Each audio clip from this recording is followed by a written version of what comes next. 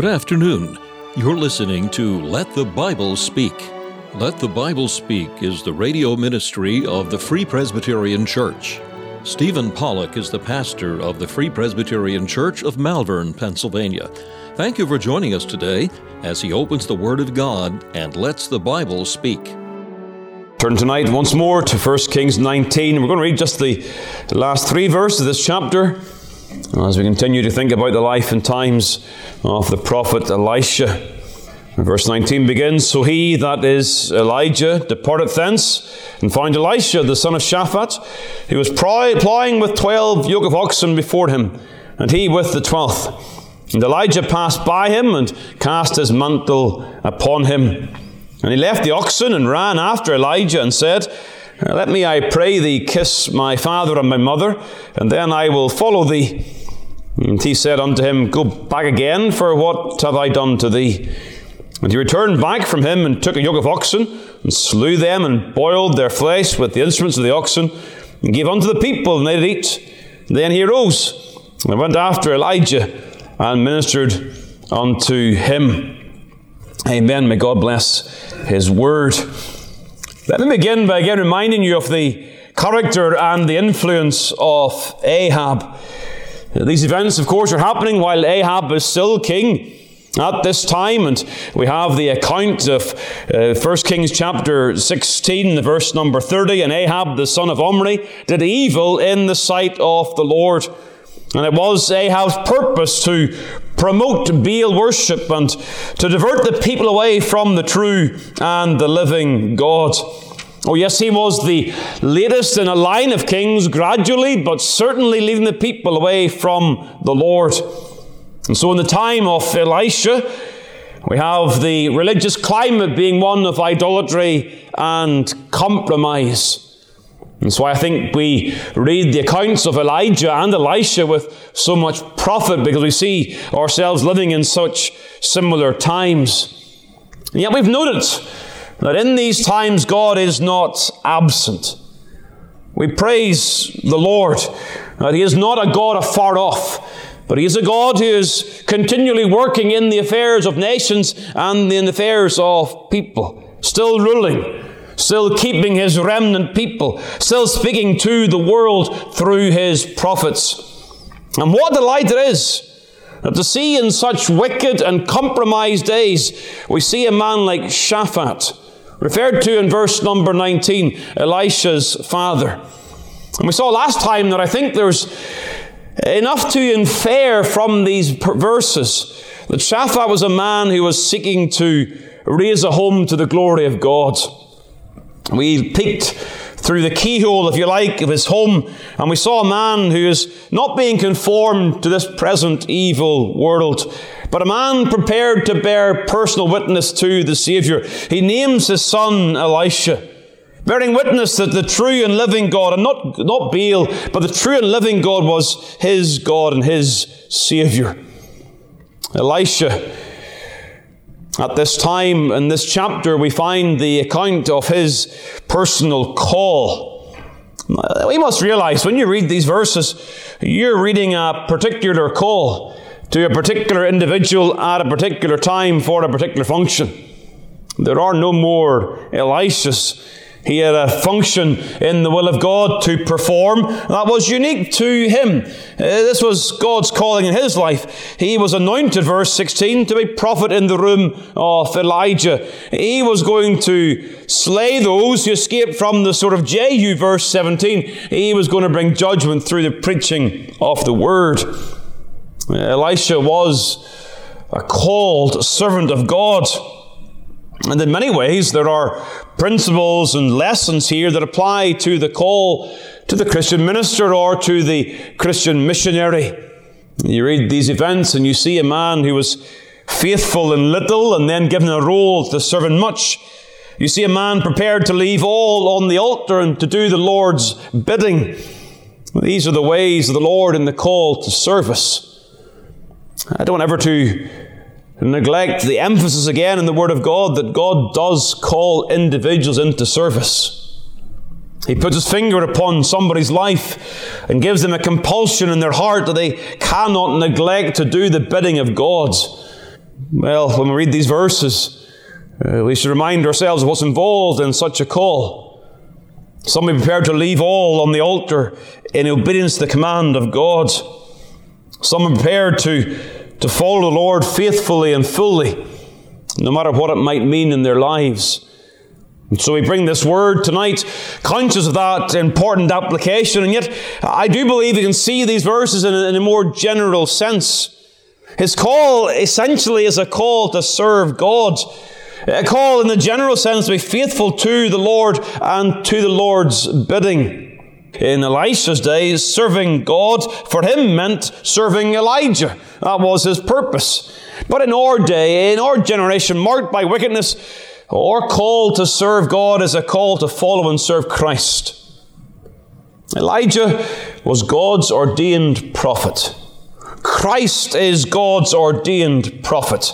And so as we see the witness here of Elisha and his determination to follow Elijah, so we see in these events principles and pictures that would instruct us regarding our own obligation to be faithful in the service of Christ, the prophet of God. And so note, first of all, we see here prompt submission to the command of God.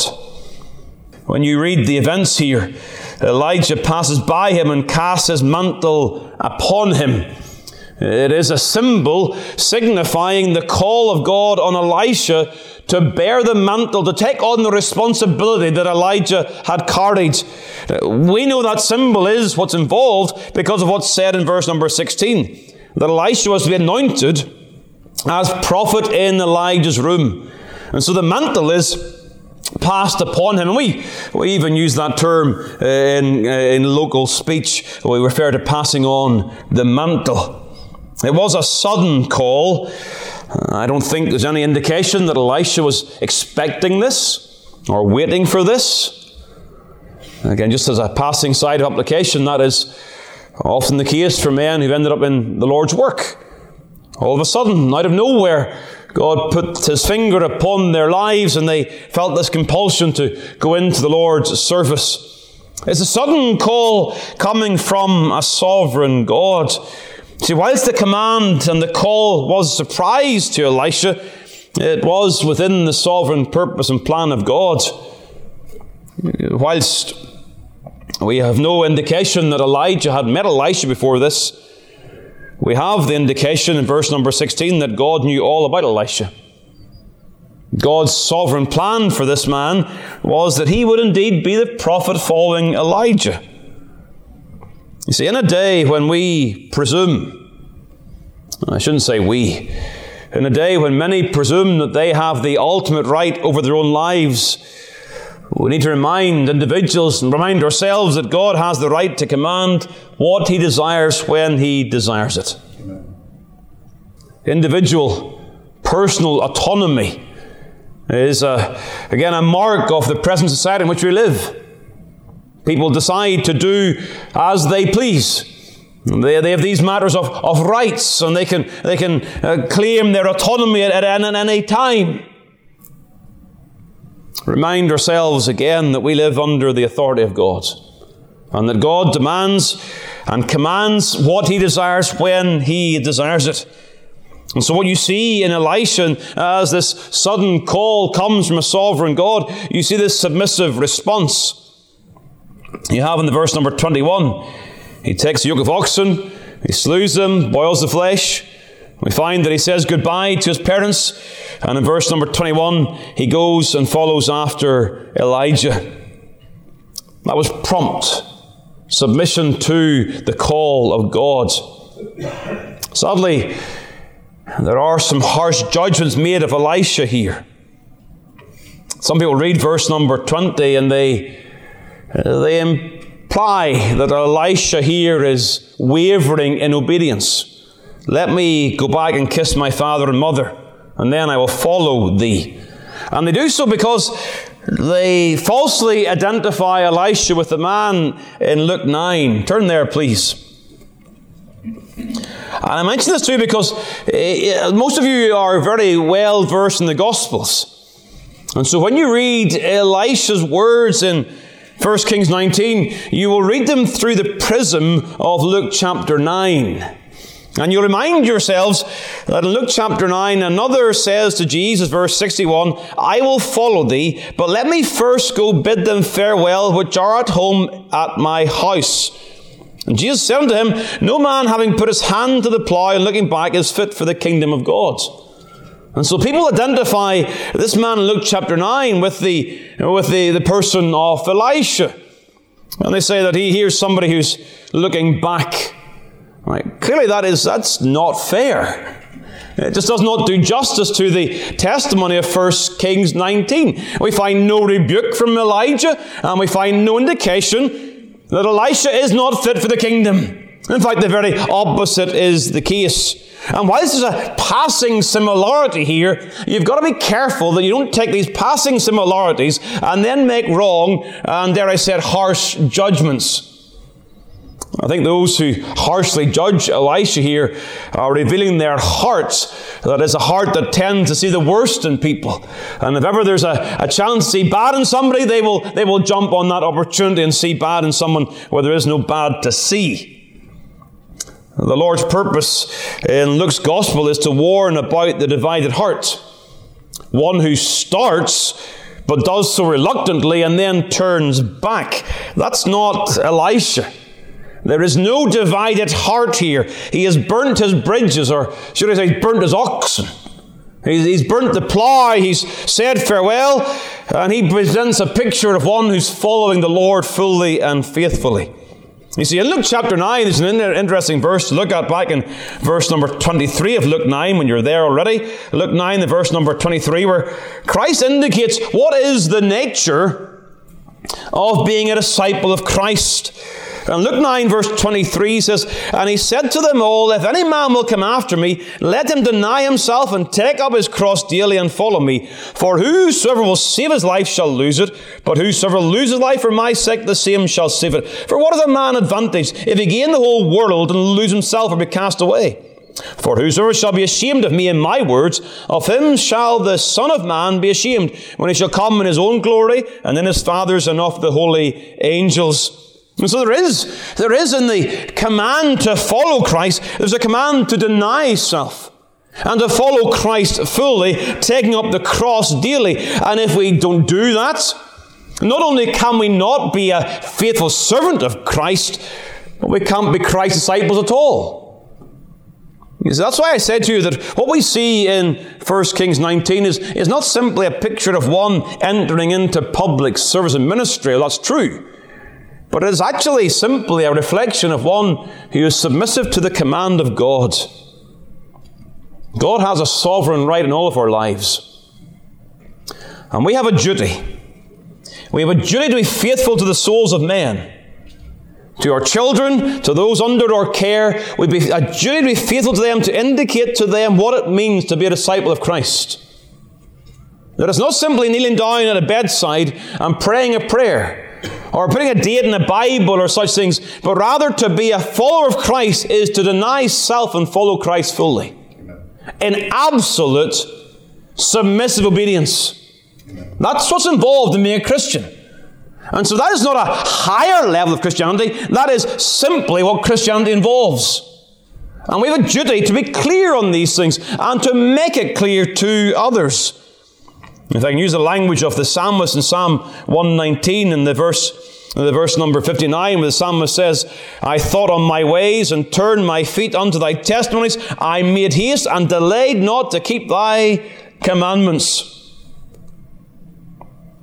We must be clear that when we consider our sinful lives, and we see our sin in the sight of God, and we see the commands of God to repent and believe the gospel, that we delay not to keep the commandments of God, but rather we're prompt in our obedience.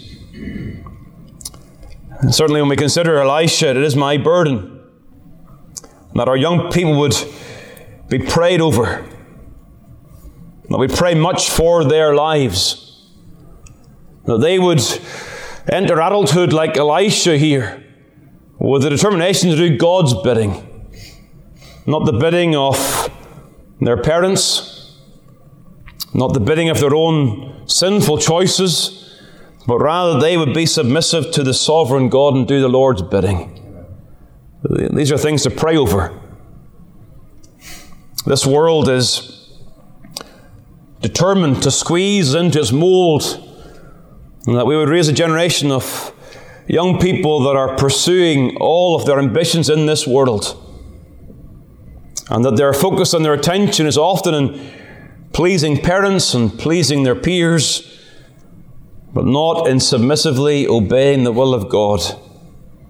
For Elisha to obey God was to obey God promptly. It was prompt submission to the command of God. There was also personal sacrifice, though. Personal sacrifice in following the Lord. We've got to be very careful, always cautious, when we think about the idea of sacrifice when following Christ. David Livingstone, the famous missionary to Africa, he said this: if a commission to obey an earthly monarch is considered to be a privilege, how then can a commission to obey a heavenly king be considered to be a sacrifice? It's an honor to serve the country. Again, you see, in this country, perhaps better than many, you see the honor, what it is to serve the flag and to serve the Constitution, to serve the nation. There's great honor in that, great dignity, great esteem and privilege. But those who are called to serve God, they are called to serve a heavenly king. And if one is a privilege, then we should not count the other a sacrifice. However, we do know the Word of God does use language of sacrifice when it comes to our following of Christ.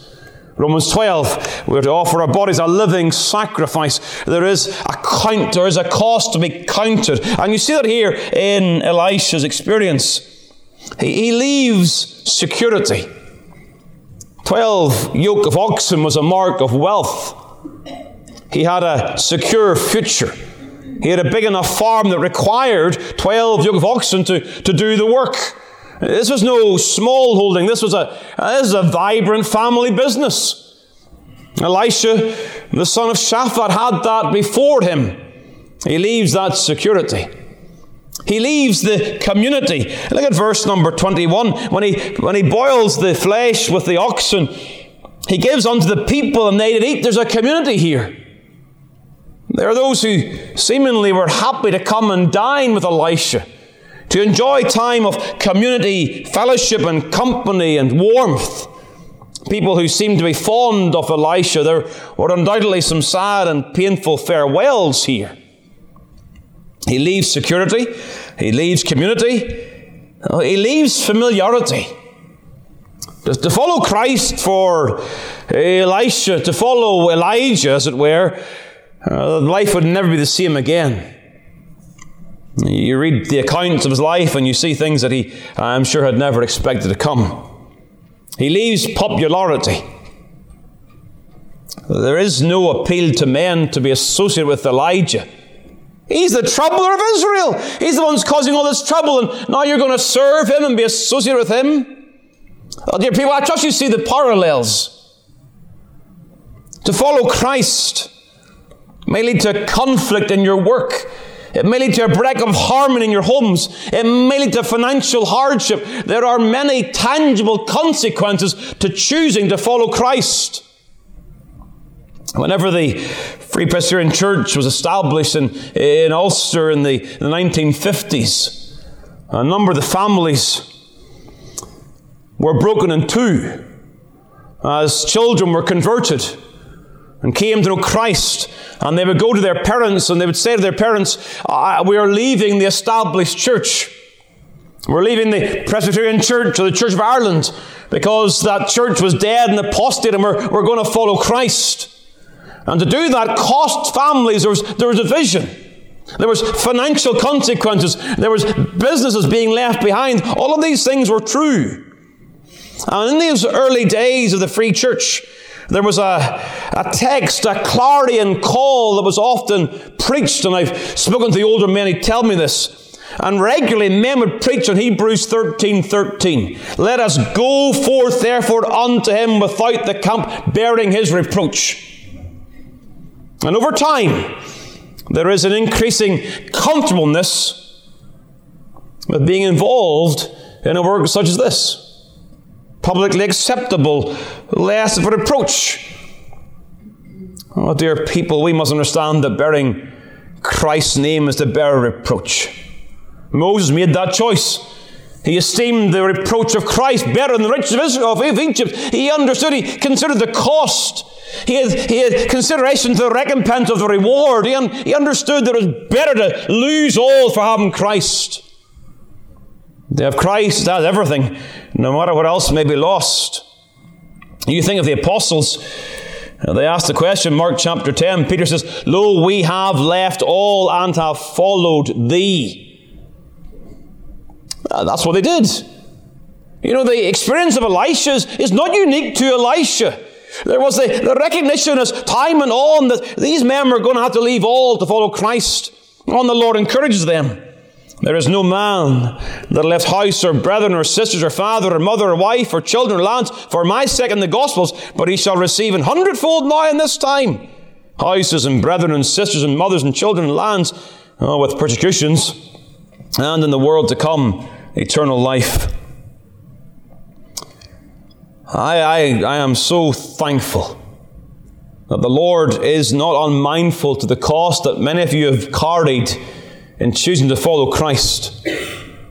And you've been estranged from family who consider you to be at best unusual in your allegiance to Christ Jesus.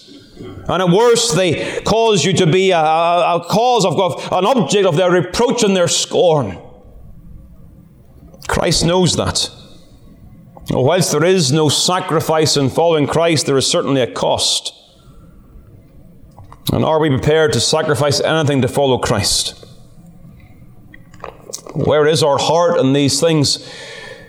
Is our devotion to Christ and to His Word, so that whatever would come across our path, we would not sacrifice Christ for anything this world has to offer? And so you have the personal sacrifice in following the Lord. And finally, you have the posture of service in following the Lord. Look at the end of verse number 21. Then he arose and went after Elijah and ministered unto him. We have an interesting aside later on in the narrative in 2 Kings chapter 3 in the verse number 11 when they come to describe Elisha. It says there, "And here is Elisha the son of Shaphat, which poured water on the hands of Elijah." What a description of his ministry. They went around with a jug of water and just poured water in Elijah's hands. That's all he did for him? No. But it's a summary of the servant role that he occupied. I remember being in Kenya, and when you came to mealtime, the host would come around with a jug, and you'd put your hands out, and they would pour water over your hands as your hands would be washed. And I remember the time just being very conscious of the humility of the host and gladly pouring water over your hands. Here Elisha is described as being one who ministered unto him. You see, obeying the Lord is not always glamorous. In fact, it's rarely glamorous. It's often a call to humble, unnoticed service. And one of the troubles that God's people find is that they come into fellowship with God's people. They become part of a church, and their desire is to serve. And sadly, at times, there can be a carnality and a fleshliness, a desire for prominence and to be noticed. But what you see in the Word of God, that those who will be greatest must be the servant, the minister of all. For Christ came not to be ministered unto, but to minister, to give his life a ransom. There's a servant heart in Christ, and those who are Christ, they have that humble servant's heart. And one of the marks of the child of God is a mark of humility, prepared to take the lowest place, glad to serve without anybody knowing anything about it, glad to serve humbly, glad to serve happily, without ever having the praise of men. That is the example we see here in Elisha. He serves. He ministers. You see, Christ in John 13 at the head of the table leaves the head of the table and puts upon him the form of a servant. And he goes and washes the disciples' feet, and he tells them that they are to go and do likewise. He thought it not robbery to be equal with God, but humbled himself, taking the form of a servant. You see, do you see here in Elisha an Old Testament figure of New Testament Christianity? You see, faithfulness to God is active. You know very well, and I'm not trying to insult your intelligence in the Word of God, but for many, religion is something that they have within their heart. You go to the doors, you meet people in the streets, and you ask them about their faith, and they say, well, yes, I have a faith. It's a private thing. I keep it to myself. But actually, when you study the Word of God, you see that faithfulness to God is active. It is obeying the will of God no matter the cost. And it's serving Christ humbly no matter the cost. No matter how small the act may be, we are glad to give a cup of water in Christ's name. We're glad to serve the body of Christ. We're glad to make Christ known. Faithfulness to God is active. That is what the Bible teaches. And we have a duty to make sure people understand that. And they don't succumb to the easy believism of this present evil age, the religious compromise that would have a low view of what it is to follow Christ. To follow Christ means taking up a cross, denying self, and following Him daily. Thank you for taking the time to listen to this episode of Let the Bible Speak from Malvern Free Presbyterian Church. We extend an invitation to all to join us as we worship the Lord each week.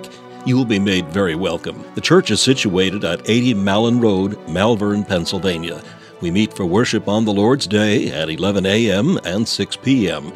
A Bible study and prayer meeting is also held on Wednesday evenings at 7 p.m. If you'd like more information about the gospel or the church, please call 610-993-3170.